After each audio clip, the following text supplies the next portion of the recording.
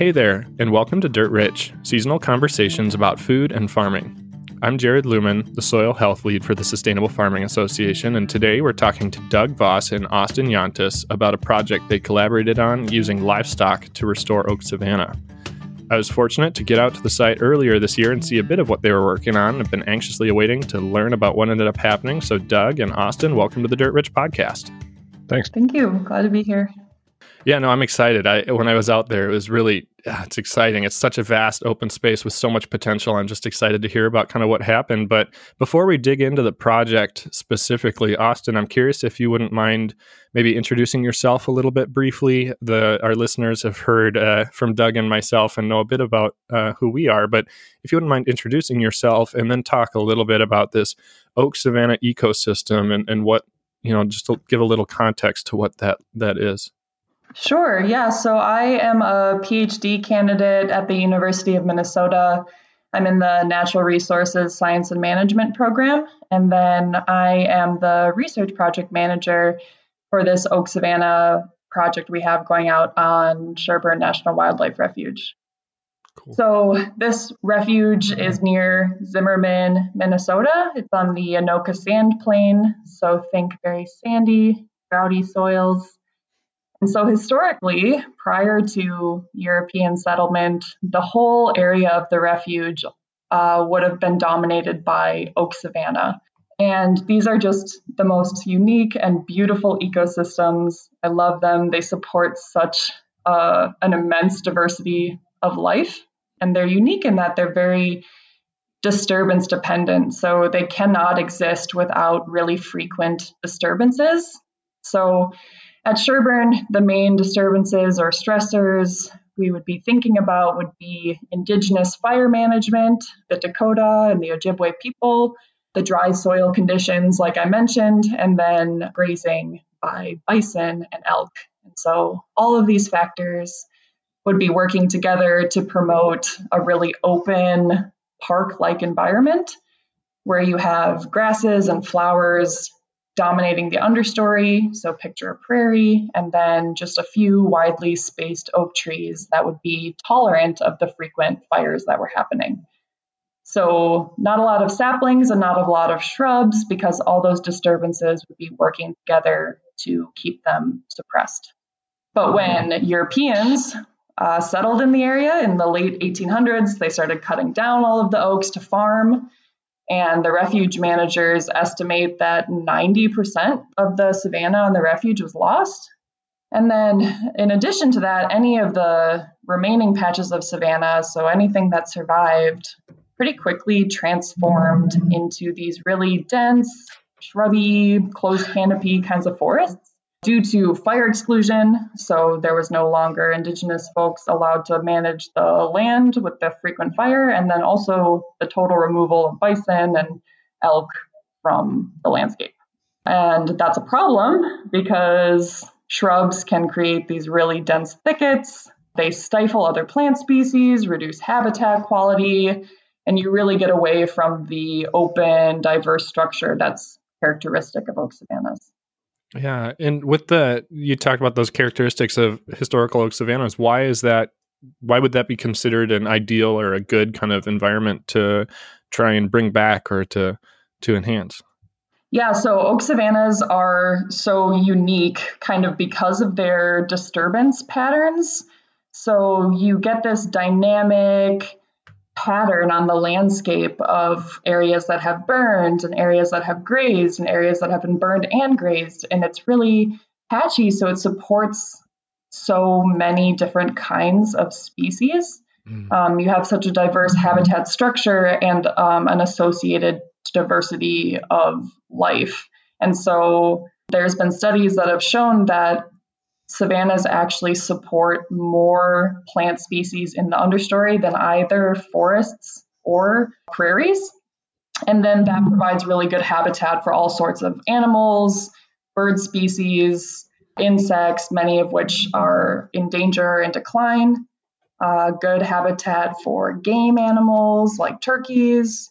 And so we just really want to promote this ecosystem because it is so unique and because it's such important habitat for many imperiled species. Yeah.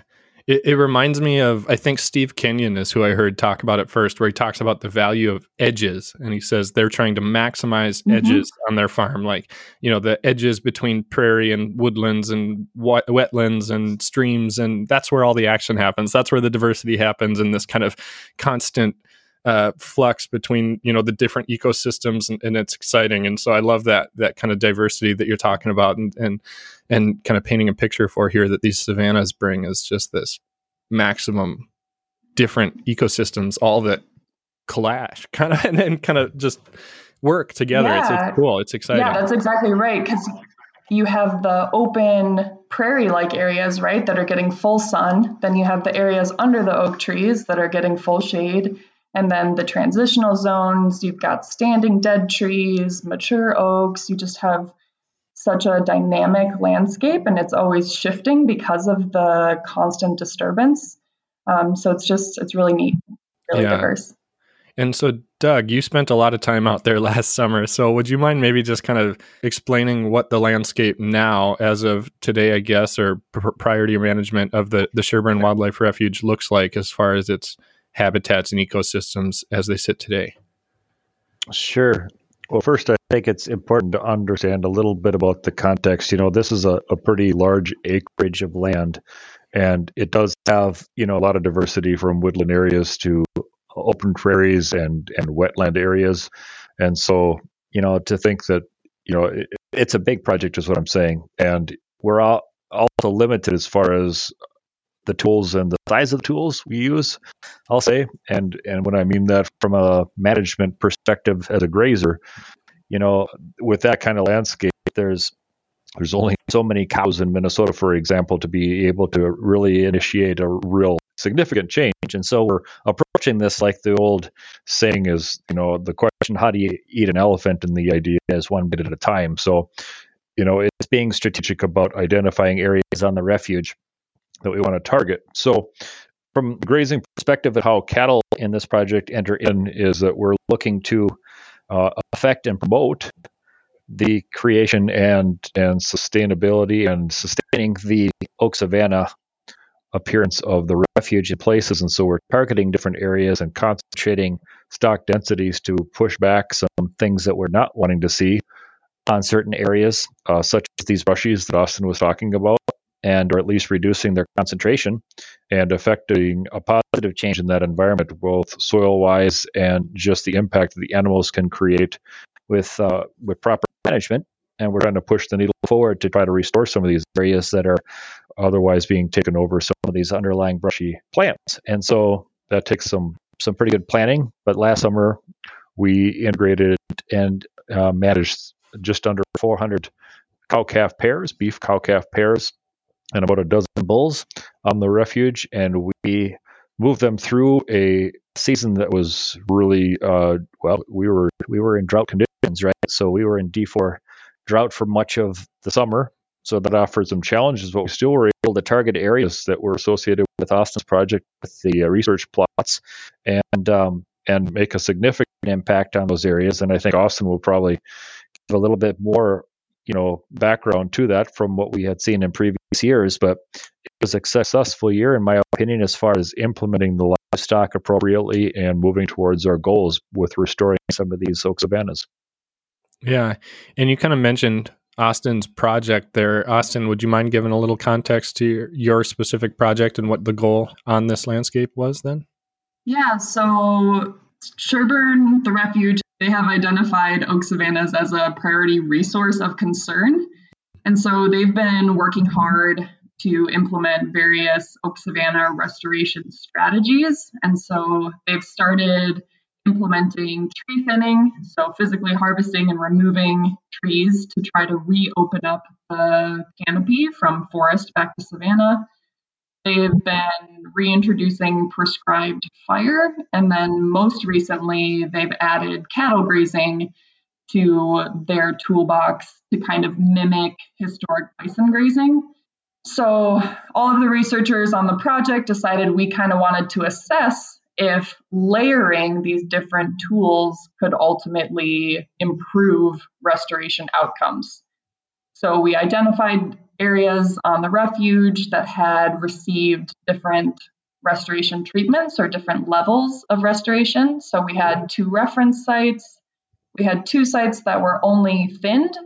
We had 2 sites that were thinned and burned. And then the areas that I've been working with Doug on that were thinned and burned. And now we're adding this extra layer of really high density targeted cattle grazing. So we set out to see if, as you increase restoration effort, as you add each of these layers of management, does the vegetation look more and more like a healthy oak savanna? To add to the idea of using livestock to achieve some of these resource goals, it's important to understand that just giving a livestock access to these areas doesn't mean that we're going to reach our resource goals. And so it's important that we identify, how we integrate the livestock with our management. And so with this project, it's been a great opportunity to demonstrate how much stock density is going to be required to achieve or at least move the needle in some of these areas. And so I guess, if you're listening to this podcast and you're thinking that, it's a great idea that we integrate livestock on the land and just giving them access will help us achieve these goals. It's really not about that. It's about how we go about doing that.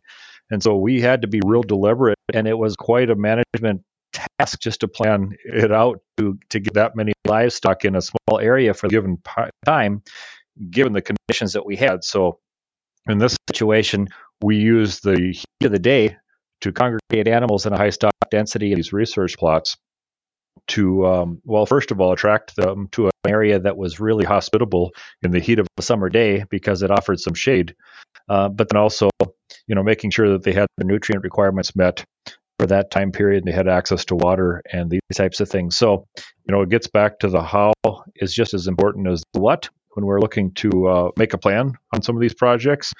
And so it's been pretty exciting to see the differences in the past with the cattle numbers that were used on the project compared to what was used last year on the scale of the livestock and the difference between, and it's often referred to a higher horsepower engine when you have more cattle in your herd, because it's a great opportunity for livestock and different herd densities to display different herd effects. And so all these things are really fascinating, but I won't go into too much detail today. But, the size of the herd really does matter in how we manage some of these herds. And if we're looking at ecologically the context of this, Austin talked about herds of bison and elk. And, it's really fascinating to come across every once in a while. I come across an image that somebody has shared that experienced pre-colonial times and the mass herds that we had. And, it's pretty tough to duplicate that. In fact, almost impossible because of the way we've, developed our landscape today. But with that in mind, trying to make that exact scenario as well as we can with the tools and the abilities that we have to try to restore some of these situations that we're losing. And Austin said too, there's concern that we don't have some of these environments anywhere close to the densities or frequencies in our landscape that we once had, and what are we losing as a result of that? So this is kind of some of the efforts that we're looking to employ livestock appropriately to achieve these goals overall. Yeah, and I've heard the argument, I guess, or the thought that, well, the bison didn't have fence and they weren't managed in a specific way and stuff. So what, I guess, maybe what was it naturally, or I guess the conversation for those folks who might hear that is, why do we have to manage them more intensively? You kind of touched a little bit that the way the landscapes are laid out are no longer kind of conducive to that same historical kind of natural systems, but what's changed and why do we today need to manage livestock a little more intensively than historic wildlife once did? That's a great question. And so looking at what are the differences between then and now, I mean, look at the influence of or lack of predators that we may have today that were maybe present in that system years ago. I'm not sure, and probably there's people that know that information way better than I do as far as how far the timber wolves reached years ago compared to now, maybe.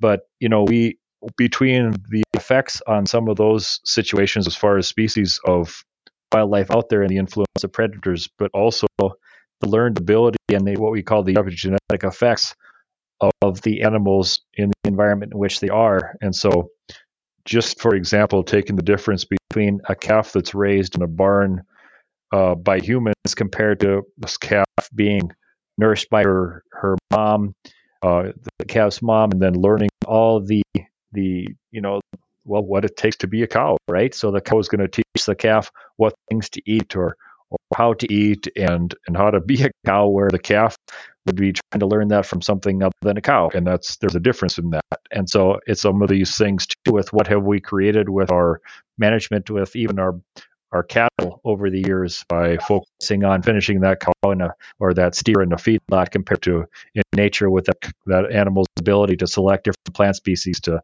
optimize their health. And so all these things make a difference, right? I mean, I love Alan Williams' quote that he always says that every decision we make in life is positive or negative, and it's got cascading and compounding effects. So, when we take animals and we take them out of nature, we're going to have an effect on that animal. When we have an effect on our landscapes, with whatever details that entails, that's going to have an effect, whether it's positive or negative. So some of these things, I think we need to make deliberate efforts to maybe undo some things we did without realizing we were doing them. I'll take a stab at your question too, Jared, if that's okay. Please do, yes. Yeah, so I would say that historically we had a lot more continuous habitat, and we had these endless acres for massive herds of thousands or even millions of bison to roam. But even then, their behavior would have been intertwined with fire. There's this idea of pyrrhic herbivory, where fire goes through an area, and shortly thereafter, the big grazers are attracted to that area due to the new flush of forage. And so you would have seen these patterns on the landscape historically. And then the issue comes, in more contemporary times with trying to recreate those patterns of disturbance in a really fragmented landscape. And so we just have small acreages to work with. We don't have the ability to just let huge herds of bison roam freely, through the suburbs and through cities. And so we take these small patches of land and we try to manage them really intentionally to mimic bison behavior. So maybe we have these cows coming in at super high densities to kind of mimic how a bison herd would have all flocked to an area after a fire. They would have hit it really hard, wallowed for a while, and then moved on. So we are kind of doing the same thing, or at least trying to mimic that with livestock grazing by having them do this really high intensity grazing, but just for a short duration and then immediately moving on. So it probably mimics bison behavior better than a continuous grazing system or something like that. With the idea of how we're trying to positively affect these landscapes, I think it's important to understand that when we're looking at ecological context, we oftentimes kind of gravitate to a static environment. And I think it's important to understand that, it wasn't static in the past. It ebbed and flowed. And so even with our grazing management, we're trying to mirror that idea too. There are some areas that we have high stock densities. There are some places we have much lower stock densities. And so what the fact of the matter is we're letting the livestock move throughout this area and frankly not returning for quite some time because we're looking to suppress a certain specific vegetation outside of the targeted ones that we identify in the Oak Savanna restoration areas. But to promote diversity, and what that means is that we have an impact, but then nature likes to come back and surpass its previous state before the impact.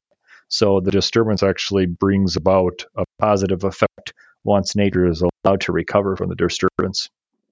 Yeah, I couldn't agree with that more, Doug. The idea of disturbance being shifting and patchy and dynamic. And if we can recreate that in any way with our contemporary toolkit, that's really cool. Yeah. Well, it's exciting too, because on this particular location, you're not constrained by what a lot of us private landowners are, we have bills to pay and things like that. You can manage in a way that isn't necessarily driven purely by profitability and maximum utilization. And that allows for a new kind of set of eyes and a new maybe perspective on how you manage it that's focused in this situation primarily on more of the habitat restoration and the ecosystem restoration as opposed to just maximum grass production or something like that, which is exciting. And if either of you have anything to add on that, I'd be curious to kind of, start seeing what that that focus and that kind of that management that you discussed, Doug, kind of played out to this year, and what are some of the things that you saw? Well, honestly, Jerry, I would just suggest that I don't really manage there much differently than I do on my own farm. I'm managing my own farm with ecology as right up there, if not the top thing, right next to the top thing. I really do feel that if we can promote good sound and improving ecology on our farm, a lot of the other things and opportunities will present themselves as a result. And whether that's sticking enterprises like you and I talked about before. There's a lot of ranches out there, not to distract from the Sherburne project here, but there's a lot of ranches that's like a secondary benefit. And so now they all of a sudden have opportunities to incorporate, guided hunting tours or something because they promoted wildlife on their farm because of the ecological results that they found as a result of their management. And so in this situation, we're actually looking to utilize a very small portion of the grass production, for example, that's on the prairies for the livestock. We're looking to incorporate as much carbon as we can into the system. And again, this system isn't any different than our systems on our own farms and ranches. We need to address principles that are found in nature and promote those, and not, asking our animals to utilize or consume too much of the vegetation that would handicap animal performance, but then also what's it going to do to the environment there too. So, it's a matter of educating ourselves and really doing a good job of trying to identify our goals and then achieving them. So, yeah, I guess I can understand a difference in perspective. It's really not maybe as different as some may think. And you're definitely right in that we can kind of mimic nature in some ways. And I guess my more so on that kind of comment was when you had talked about like leaving the grasslands and not coming back for a long period of time, and how a lot of times, I guess historically, bison or animals may not have returned to a site for a year, 2 years, very extended periods of times that may not be practical in a production-based grazing system.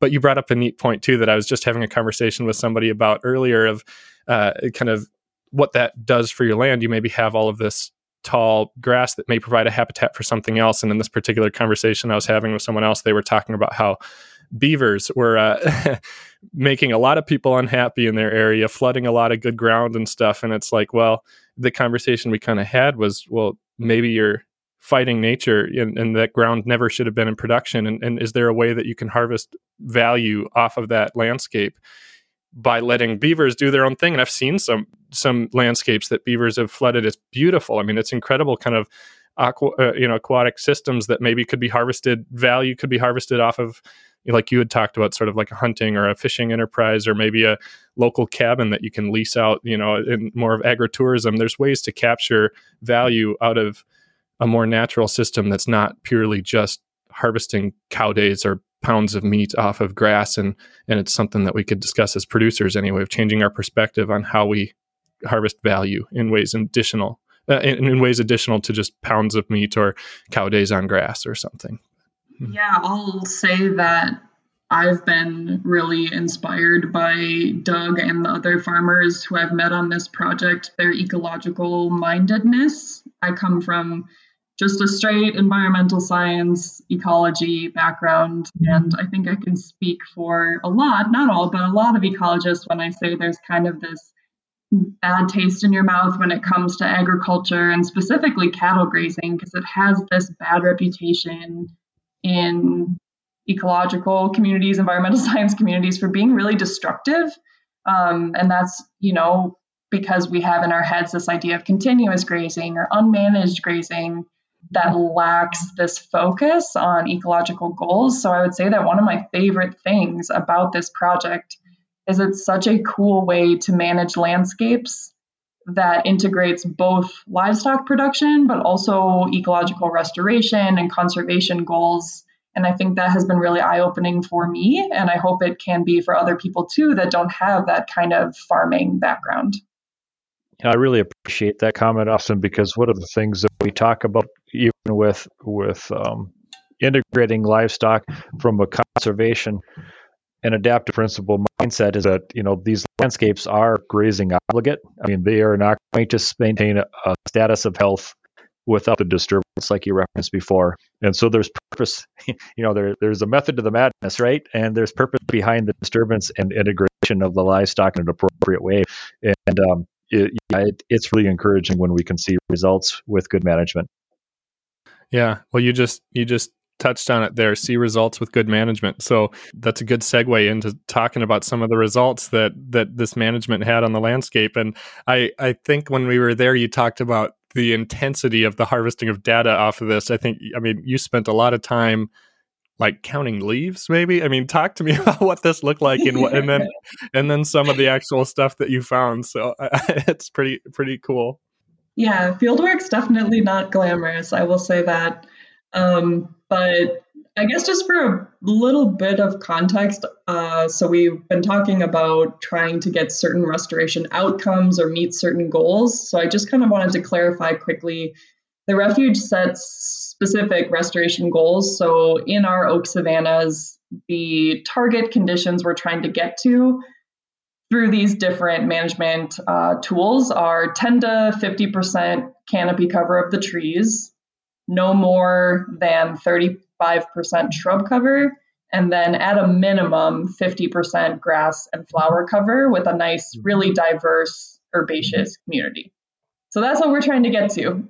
So when I did my surveys, I used plot-based surveys, and then I also ran some transects where I was conducting surveys along them, looking at the herbaceous plants, shrubs, saplings, and the canopy, so measuring trees. And yeah, it was a lot of very slow going, kind of repetitive data collection. And yes, at one point I was counting individual leaves because I wanted to know how much of the shrubs the cows were actually consuming, because we don't necessarily think about beef cattle as being big eaters of shrubs. So I wanted to know if they were or not. But in general, results-wise, so remember that I was saying we looked at all these different types of restoration tools, so thinning and burning and grazing. So we found that thinning and burning was able to successfully reduce the canopy, so the canopy of trees, down to just that 28% cover, which is exactly within the goal that we were hoping for. However, neither of the other goals were met. So shrub cover was way too high, even after all of this restoration effort of thinning and burning. So shrub cover was about 50%, and then even more dense in some areas. I mean, there was some areas of shrubs where I couldn't even see over them. They were so tall and so thick. And then herbaceous cover was also too low in these areas, so about only 30%. So definitely not the open, grassy savanna community we wanted to see. So this is why we really wanted to start implementing this high density targeted cattle grazing that we've been talking about, because the normal tools hadn't worked, right? Or they hadn't helped us get all the way to our oak savanna vegetation goals. So we were hoping that the cattle grazing would be able to improve our outcomes beyond what just the thinning and burning had achieved.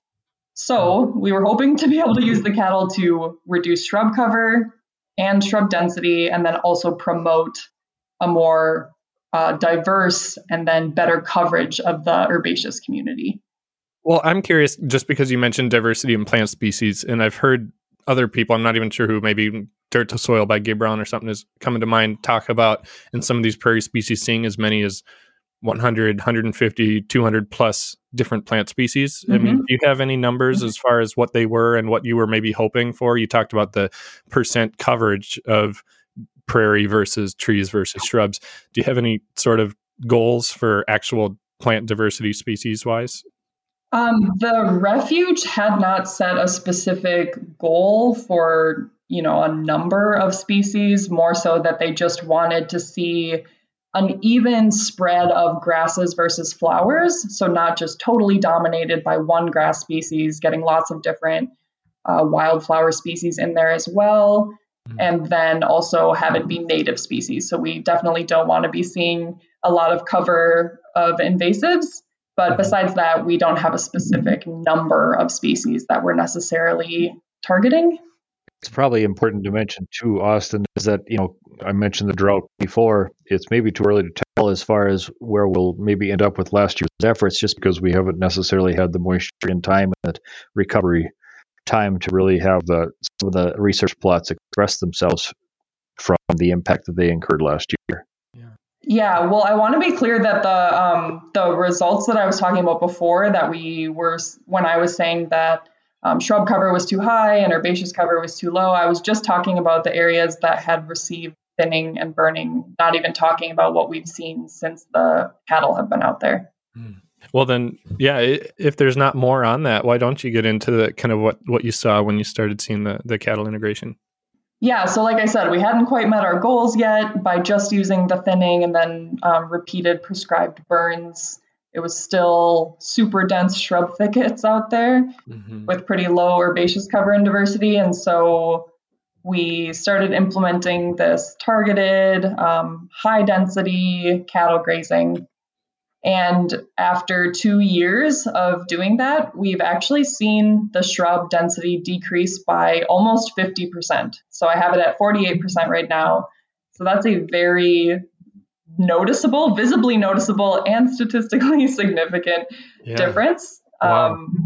And then also I've seen in the data that stock density has a significant effect on that change in number of stems. So the higher the stock density, the more stem reduction you see, which is maybe intuitive, but it shows us that this specific type of cattle management is actually a viable tool to suppress shrubs in oak savanna restorations, where the other approaches like fire aren't necessarily working, which I think is really neat.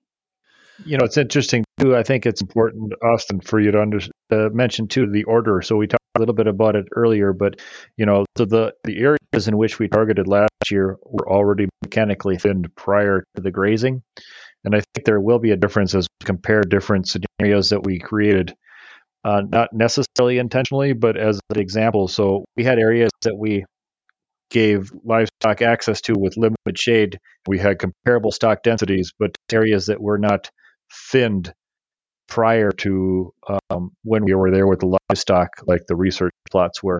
And so it'll be interesting over time to see the difference between those two. Yeah. Do you have any kind of hypotheses yet in maybe why you're seeing a difference, what it is about the livestock specifically that's different between that and the fire and thinning?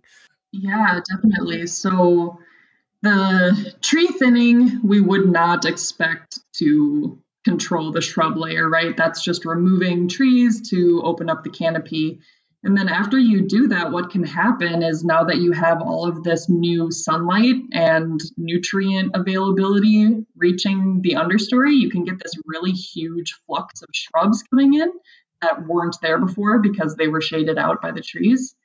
So the idea with fire is, okay, if we've just thinned it, now we're getting this big flux of shrubs, we have to burn in order to suppress the shrubs and get them under control and really start promoting more of a grassy community. However, the issue is that if you don't burn frequently enough, like when you first start restoring an oak savanna, you need to be burning every year, every other year until you get the woody community under control. And then once you've done that, it's a lot more just about maintaining management. But the refuge has been burning more like every 5 years or so, which has led to this really dense shrub thicket that I've been talking about. The shrubs are able to resprout after a fire. So the fire goes through and then you get this huge resprouting of shrubs, and it might even be thicker than it was before. And so the cattle have been a way to come into these areas that have gotten overgrown with shrubs, and they might not be able to hold a fire or spread a fire anymore because they're so dense and not good fuel from the shrubs because there's no grasses. So the cattle can start kind of beating up on the shrubs with this really high stock density that we've talked about, physically breaking the shrubs, grazing on them, even ripping them out of the ground sometimes. And so it can be a really good mechanical way to kill the shrubs or knock them back when maybe fire won't burn through that area as well anymore because of how overgrown it's gotten.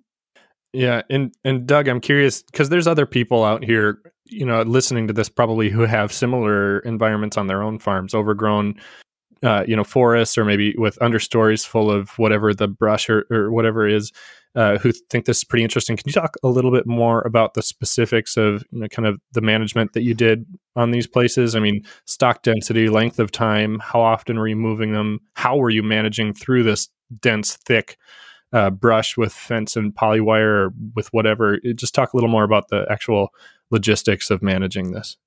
Yeah, sure thing.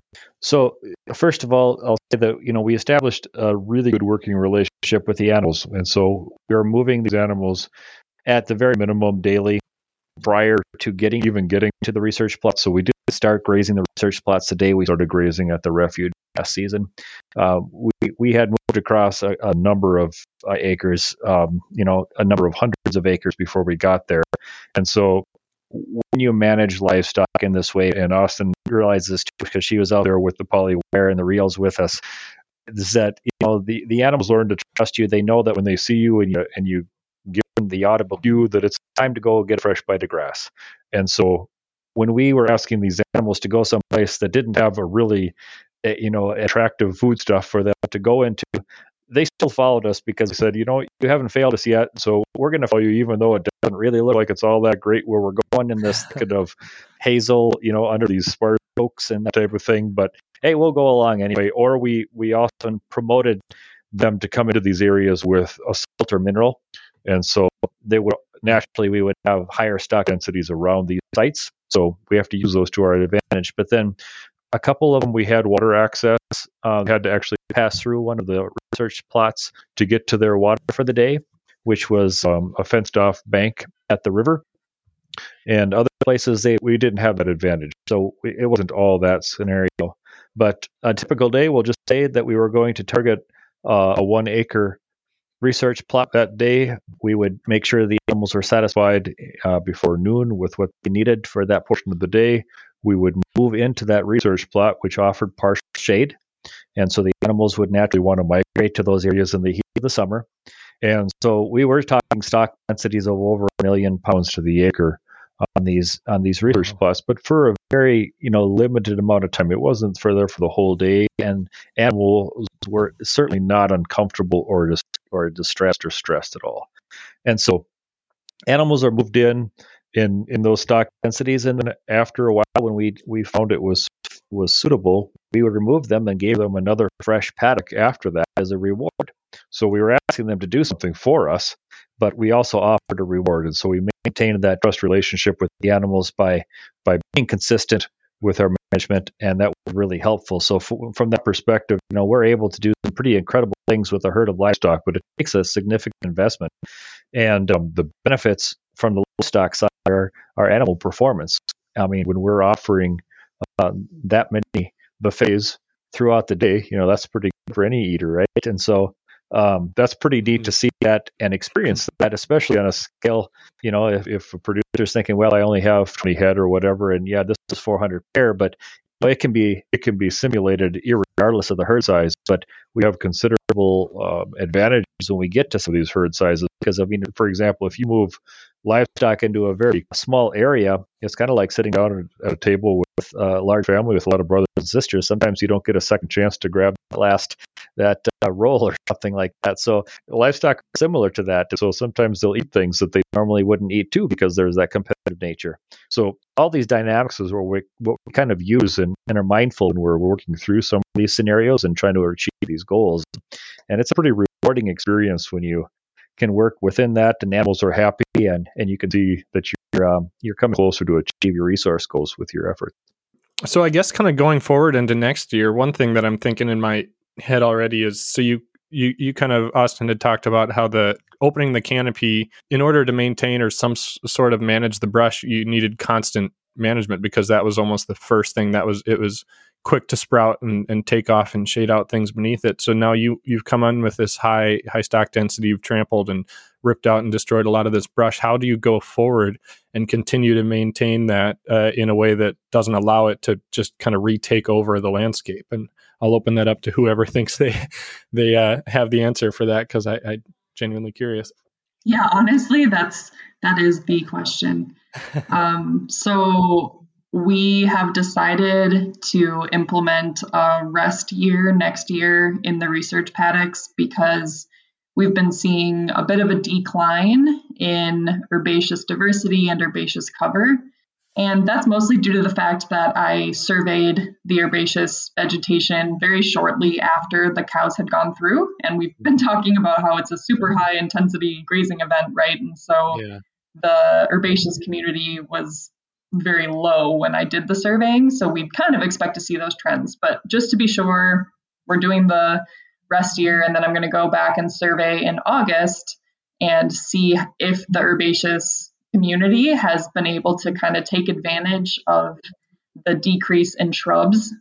So there'd be more sunlight, more nutrients available to the herbaceous community, and maybe that'll be able to come in and come back lush and diverse and really get a foothold in before the shrubs come back. However, I'm guessing that eventually the shrubs might be knocked back for now, but eventually I think they're going to need continued management. So either by continuing this repeated grazing every year, every other year, or following it with fire, I think would really work to suppress the shrubs.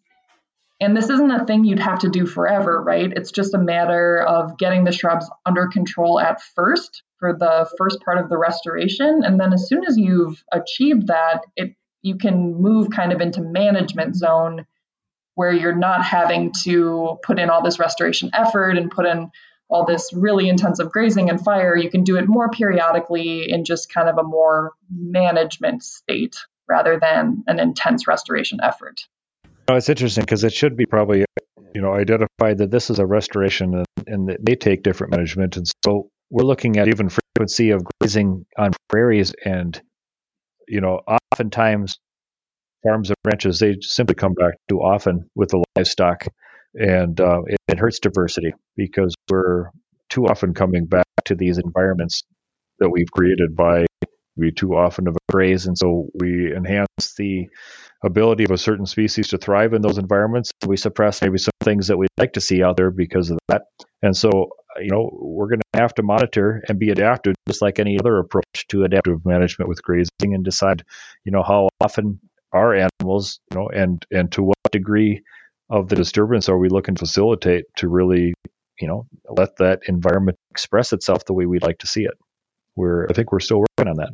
Yeah, I think that's a great answer, this idea of adaptive management, because it's not super common to use livestock for this purpose. Not a lot of other people are doing this, trying to use beef cattle to knock back shrubs and savannas. So there's a lot to be learned and a lot of on-the-ground adaptation as we're getting more data and making adjustments. Yeah, I think that's absolutely right. Being observant, and I got to share this quick, is that, I came across this on my own farm years ago when we had a really dense crop of acorns on a piece of ground on our home farm.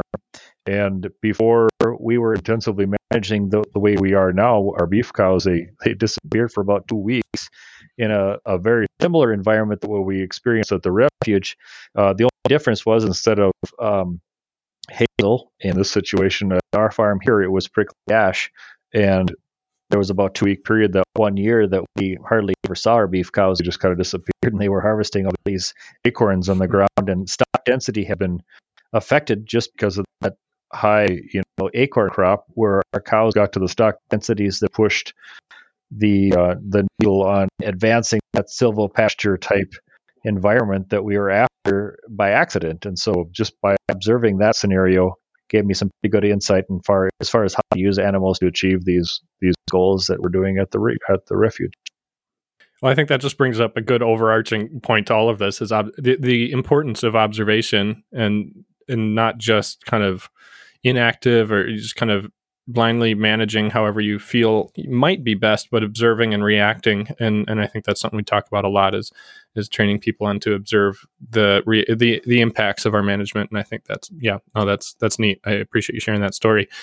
And also for the listeners' sake too, we do hope to do another round of this podcast this fall of 2022 to kind of summarize or kind of bring back the conversation of after Austin gets her data collected in August to see how all of this actually plays out in the long term too, because like Doug mentioned earlier, everything has cascading and compounding effects, and we won't, even next fall, we won't really know what 2021's management will amount to in the long run, but it'll give us, every year. And as time goes on, we'll be able to kind of further observe and see and respond and react. And it's exciting. So we'll definitely be back to share more data as we go. But is there anything either of you would like to share kind of before we start to wrap up with this? I'd just like to say that stay tuned on the calendar for Sustainable Farming Association. There will be field days associated with the refuge. So if it's hard for you to maybe conceptualize some of the things we talked about, come on out and experience it for yourself. It's a pretty interesting environment to experience, and you can learn a little bit more about what we're doing. No, thanks. Austin, do you have anything you'd like to share? Start to wrap up? I don't think so. Or at least nothing's coming to my head. Yeah, no worries. Well, 5 minutes after we stop, so that's rest assured. But that's okay. I guess I'll just ask, a last question. Doug, I appreciate you giving a shout out to some of our SFA events coming up. But Austin, if people want to learn more about the work that you're doing with the University of Minnesota and this project, or reach out if they have any more questions, how would people go about finding you? Okay, yeah, I would say there's a lot of good information on oak savannas and the work we're doing on the U of M's extension website. And then feel free to reach out to me as well. I'd love to talk to you or answer your emails. My email is yante005@umn.edu. Awesome. All right. And as we say it, everyone, you can find Doug or me at SFA's website, sfa-mn.org. But thank you both so much. I really appreciate it. There's a lot of good info here, and I'm going to be sure to get to one of those field days this summer to kind of see how things have played out since I was there last spring. So thanks so much, guys. Thanks for having us. Yeah, thanks for having us on. And I look forward to updating you in the fall once we get our last year of data. Dirt Rich is produced by the Sustainable Farming Association. We believe that agriculture, done well, heals. For more resources or to tap into the Farmer to Farmer Network, visit us at sfa-mn.org.